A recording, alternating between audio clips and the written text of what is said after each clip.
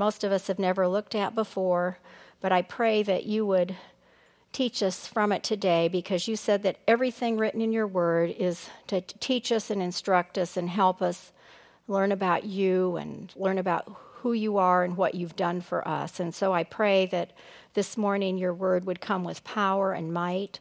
We ask you to touch Michelle, Levon, and many others who are ill. Lord, we ask you to have your healing hand upon them. I thank you for all the work that Michelle did with this lecture, and I pray that the things you taught her would be clear as I relay them this morning. In Jesus' name, amen.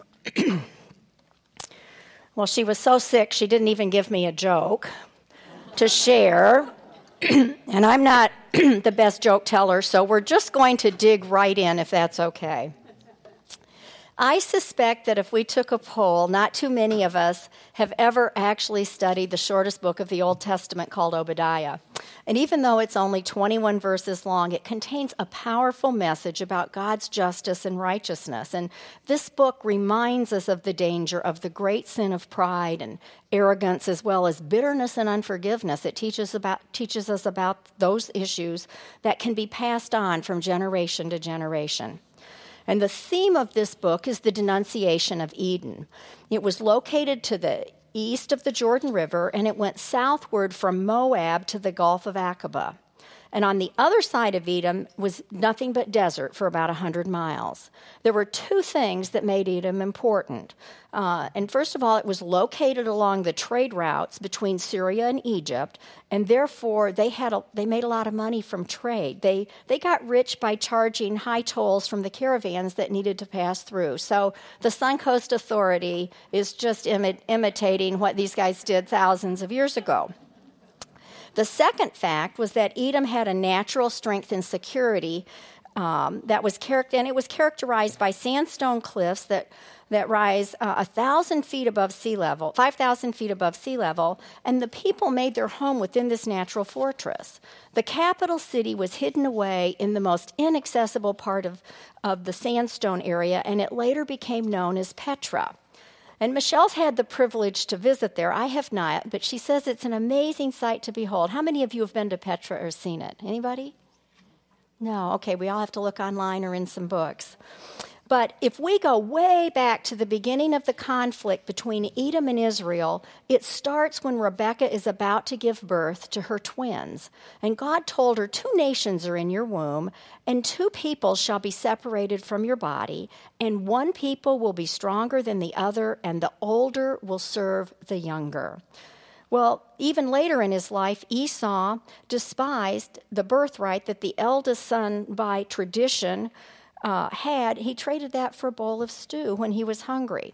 Then this hostility between brothers grew even greater when Jacob deceived his father and got the blessing that the older son Esau was expected to receive. So from the very beginning, there's been a lot of hostility and unforgiveness in this relationship. We later pick up Edom in biblical history when we read about Jacob returning to the land of promise after being gone for many years while he was at Haran and he was working for Laban.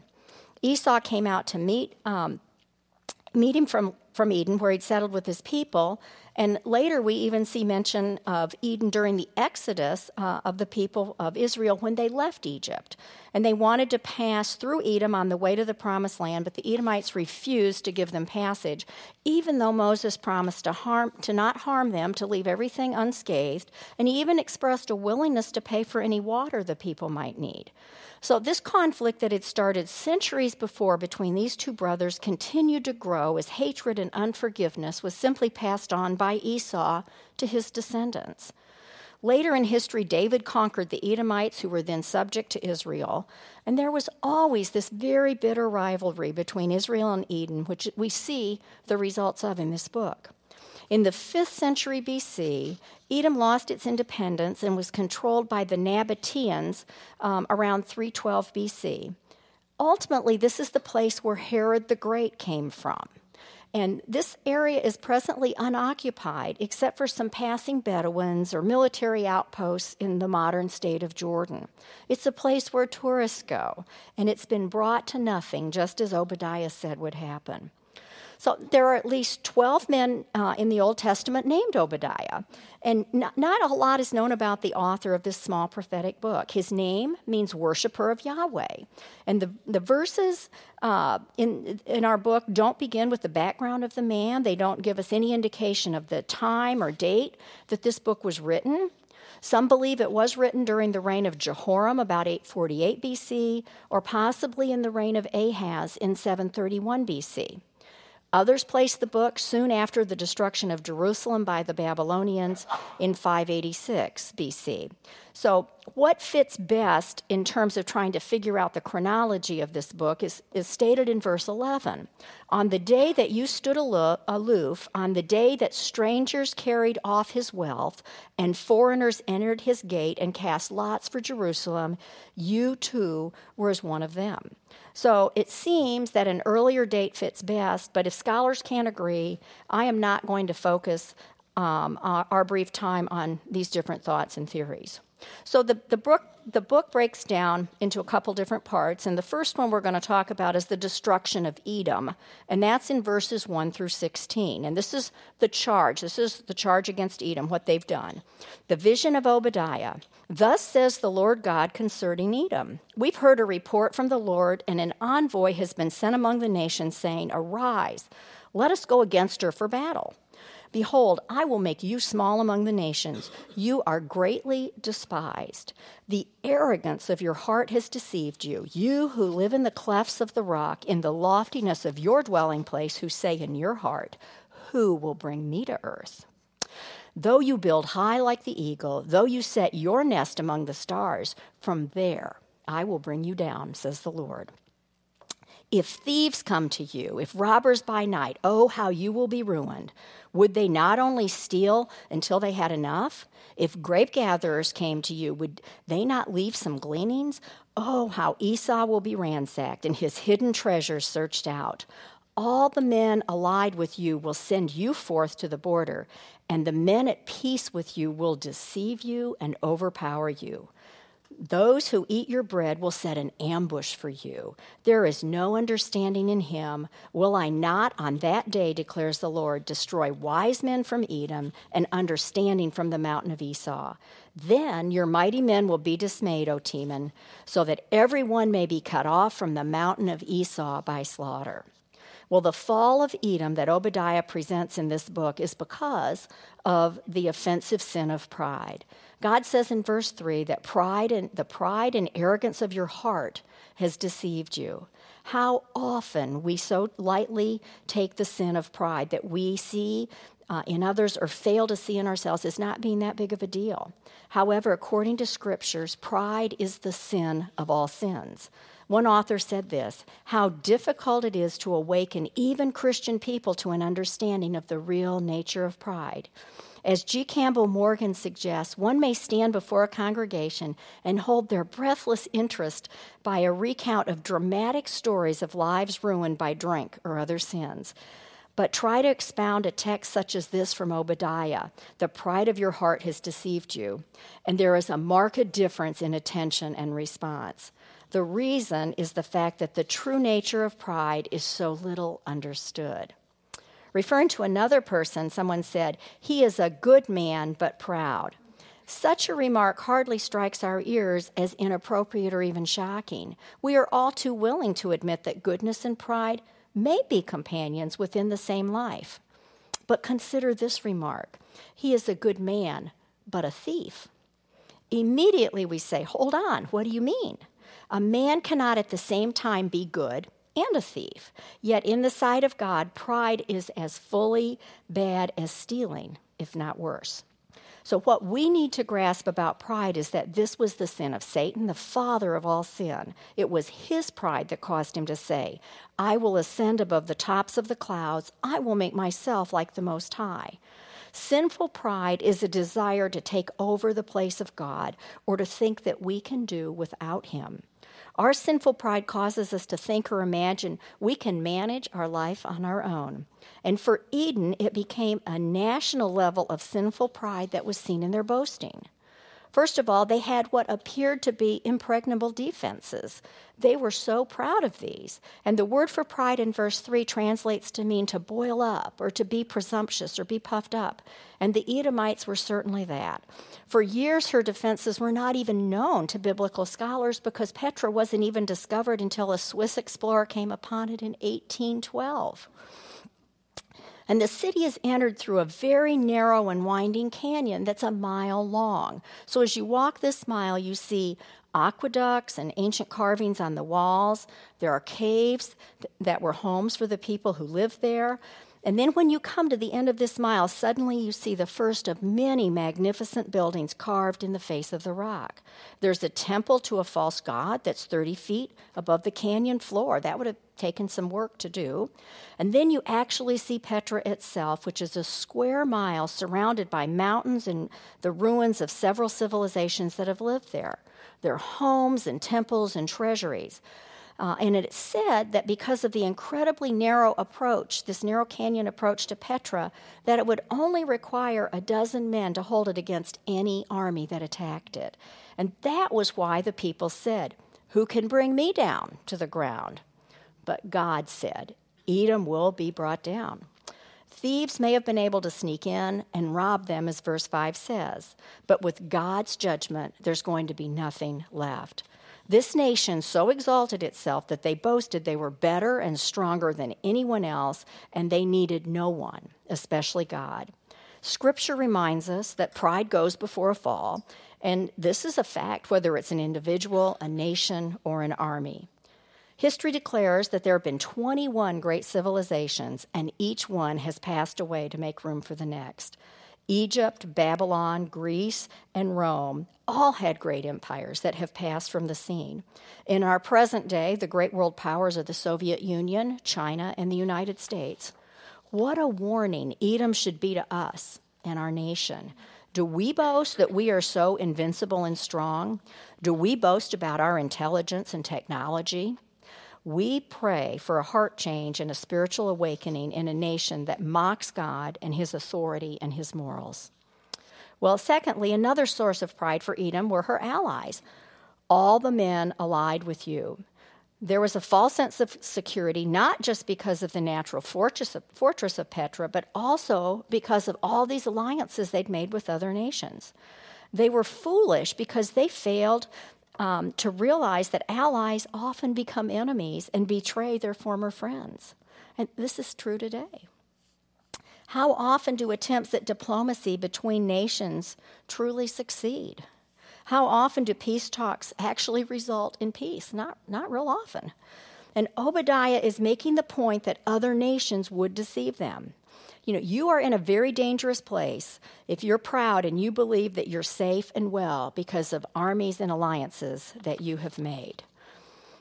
Next, these people also trusted in their supposed wise men. So they trusted in their fortress, they trusted in the alliances they had made, and they also had wise men. And they apparently thought they were smarter than anyone else, and that would enable them to handle any situation that would come their way. They could handle that just fine. So it's interesting to note that one of Job's friends, Eliphaz, was from Edom, and he thought he brought great counsel to Job and wisdom, but of course he did not. Jeremiah 49:7 asks, "Is there no longer wisdom in Teman or in Edom? Has counsel perished from the prudent? Has their wisdom decayed?" People, the world, believed that the Edomites were very wise, but God took that from them as well, what supposed wisdom they had. They were completely ignorant that their own allies were scheming against them. In the late 6th century BC, the Nabateans were welcomed inside the Edomite territory for a banquet.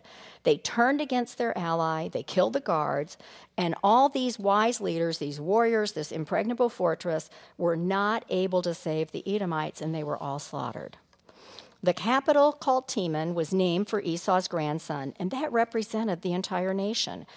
It was the incredible arrogance of Edom that ultimately led to her utter humiliation. Her security and wealth would all be gone, as well as her wise teachers, soldiers. All would fall under the mighty hand of God's judgment.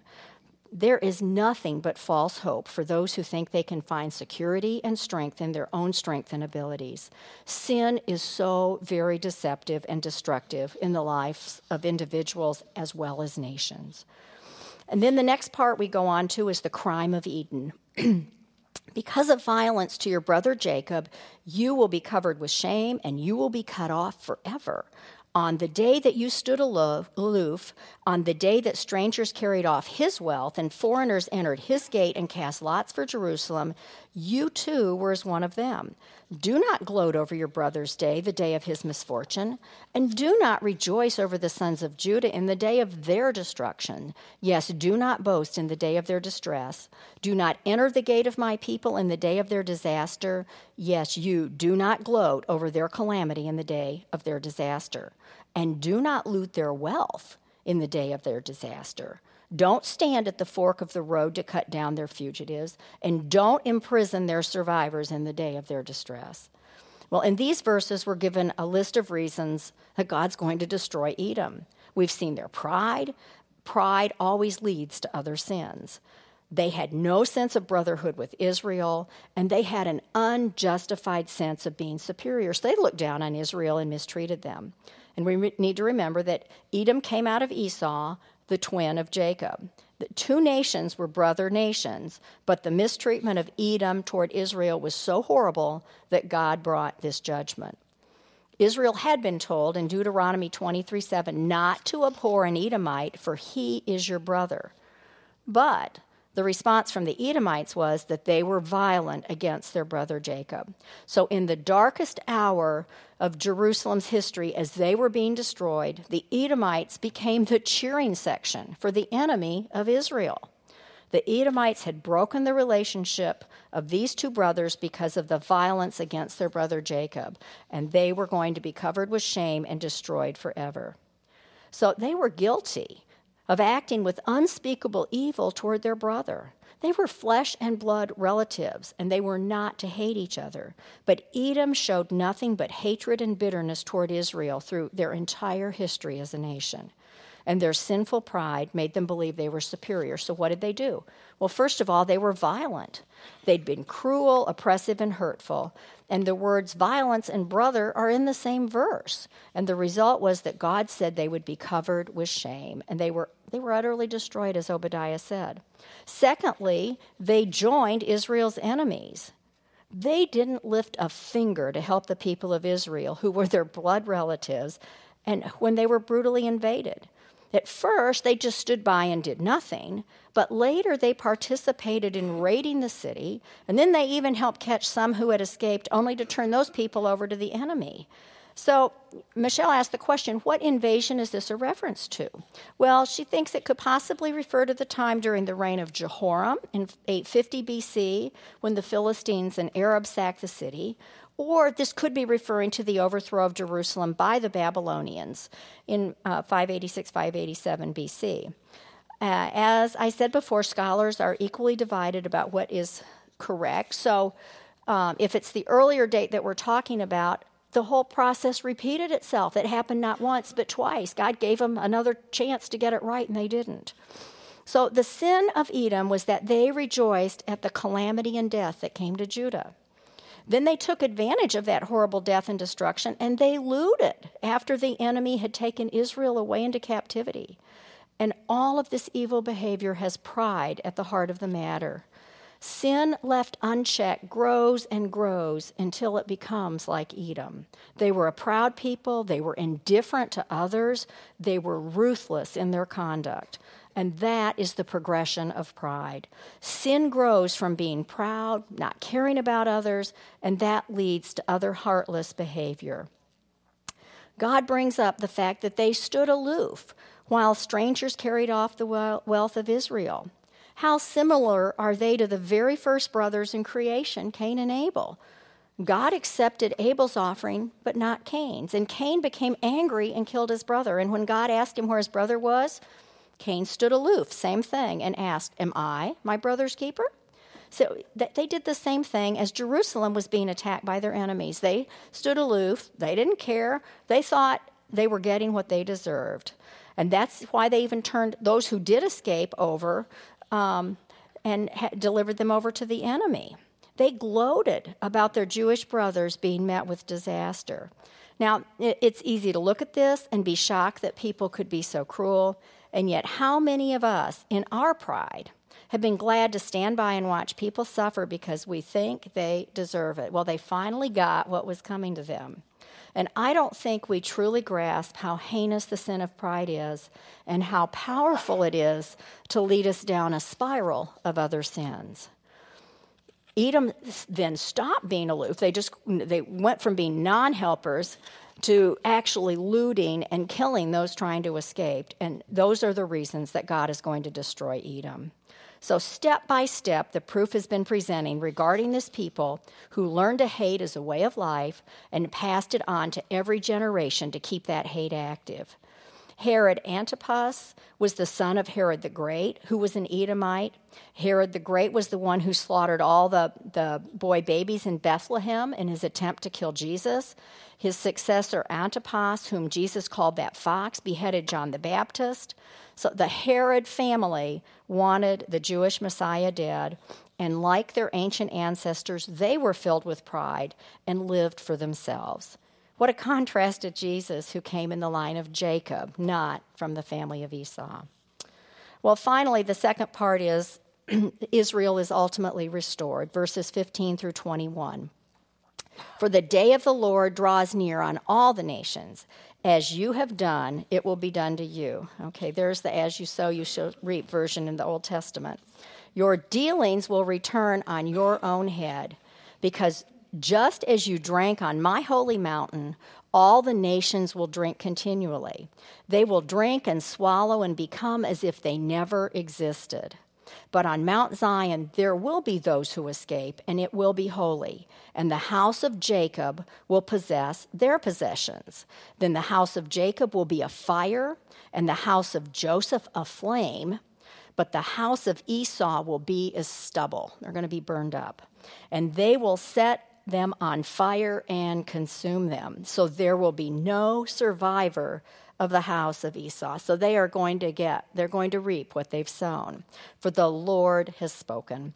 Then those of the Negev will possess the mountain of Esau, and those of Shephelah, that would be the south country, the Philistine plain, also possess the territory of Ephraim and the territory of Samaria, and Benjamin will possess Gilead.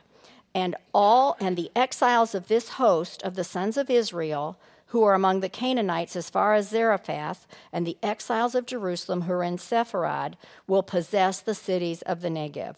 Israel's going to take it all over. The deliverers will ascend Mount Zion to judge the mountain of Esau, and the kingdom will be the Lord's. So Edom actually illustrates the truth of God's judgment that's going to come on all nations of the world that rebel against God in their sinful pride. The day of the Lord is most often used to speak of the judgments during the time of the Great Tribulation or the return of Christ. It is the Lord's day when he will return to bring all things under his rule. And what will happen to Edom is a picture of what will happen to all the nations of the world who mistreat Israel. Edom will be repopulated in the future, and with other nations will again be under the judgment of God and his wrath in the day of the Lord when Christ returns to reign. The judgments that God will bring to Edom correspond to her crimes against Israel. You looted Jerusalem, you're going to be looted. Edom killed those trying to escape, she's going to be killed trying to escape. You handed over those who survived to the enemies, your own allies are going to hand you over. Edom rejoiced in the suffering and loss of Judah, so Edom is going to be destroyed and shamed in her destruction. Now, Obadiah pictures a drunken orgy of conquest like that which took place when Jerusalem was overcome. Edom may have come into God's holy hill along with her enemies, but one day they, with the other nations, will drink a cup from the wrath of God. The truth is, at any moment, God may set the wheels in motion of his judgment on the nations of the world. We are to keep watch and pray as we await the next event in God's prophetic timetable to begin. Finally, there will be deliverance for Israel, verses 17 and 18. But on Mount Zion there will be those who escape, and it will be holy, and the house of Jacob will possess their possessions. So the wrath of God will destroy Esau, but Israel is going to be delivered by God. One day Israel will be free of all her enemies. It's hard to imagine now when the whole world is lined up with their guns pointing in their direction. But even though Edom has desecrated Jerusalem, it will again be a holy place, the land promised to Israel and the descendants of Jacob. And as we've seen in our past studies with books like Zechariah, God's covenant people will finally be set apart to God, and they will look on him whom they pierce, and they will repent. This will be the fulfillment of Romans 9, chapters 9 to 11, when all Israel will be saved. The Edomites will have no survivors as punishment for how they treated Judah's survivors. Obadiah emphasizes that there is no question about this happening because he says, "For the Lord has spoken." God says it, it happens. And finally, the last couple of verses talk about how God will bless Israel. Obadiah closes his short prophecy by describing some of the territories that will one day be restored to Israel. At the beginning of the millennium, the Jewish people who've survived the tribulation will return to their land from all these different lands mentioned, and their territory will be expanded. Most thrilling of all is that the deliverers or judges will govern the people who've occupied the mountain of Esau. Zechariah 14:9 tells us that in the millennial kingdom, Jesus will reign as Lord over all. Israel will be restored as a nation, and she will occupy the land and be ruled by her king, Jesus himself. Every day we move closer to this day actually coming. Nothing is going to stop God or his plan or his program. Okay, so what can we learn from this? That the world seeks after peace, but no human effort will ever bring lasting peace. It can only be found through the Prince of Peace, Jesus Christ.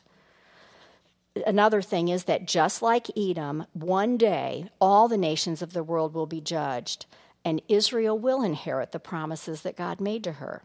Isaiah 63 speaks of the divine warrior coming from Edom in blood, stained with garments on the day of vengeance. Next, we need to examine our hearts and honestly ask the Lord to reveal our sinful pride that deceives us. God hates the sin of pride. He resists the proud, but he gives grace to the humble. Next, we need to be aware of the sin of bitterness and unforgiveness.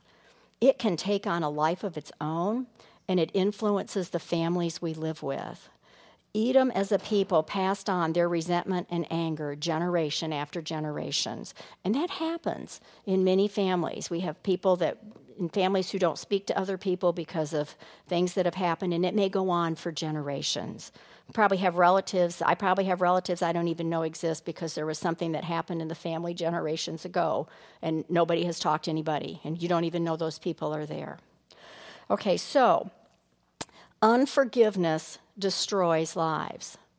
Unforgiveness is a poison you drink hoping the other person is going to die. So we need to be forgiving. It's easy. The other thought I had as I was talking with Michelle this morning, there were a couple things that came to mind. And another one is that it's easy for us to take up offenses when other people share horrible things that they've experienced, other horrible things that have happened to them.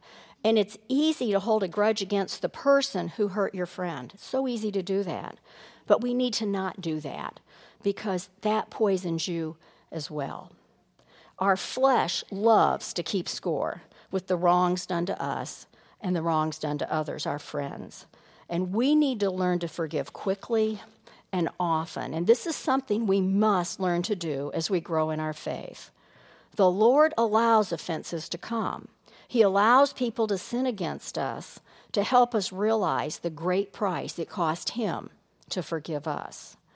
Jesus, who knew nothing but the praise and adoration of angels from the beginning of time, humbled himself, suffered greatly, undeserved, with great sin that was committed against him his entire life. He was sinned against his whole life, and he did nothing to deserve it. He did that to pay for our sins and to free us from the unforgiveness and bitterness that will ultimately destroy us unless we turn to the Lord and ask for his forgiveness and his strength to help us deal with it. So what a gift he's given us this Christmas. And that's what we need. We think about the baby in the manger. That's who it is we worship, because that's what he subjected himself to, so that we don't have to be trapped and destroyed by bitterness and anger and pride. Let's pray. Father, thank you for this message and for all the work that Michelle did in pulling this together. Again, we pray you'd touch her body and heal her. I pray that, as we're so busy in this season and we're so consumed by pride and aren't even aware of it in so many ways, I pray you'd expose the pride in our lives. I pray we'd see it. I pray you'd give us the grace to repent from it. I pray you'd show us where we're holding grudges and where bitterness is starting to root in our lives, Lord, so that we could root it out, because we don't want to go down the road that Edom went down. We want to be like Jesus, and we want to be able to forgive quickly and graciously and leave everything in your hands. And I pray that that would be very real to us as we celebrate this season of your Advent. In Jesus' name, amen.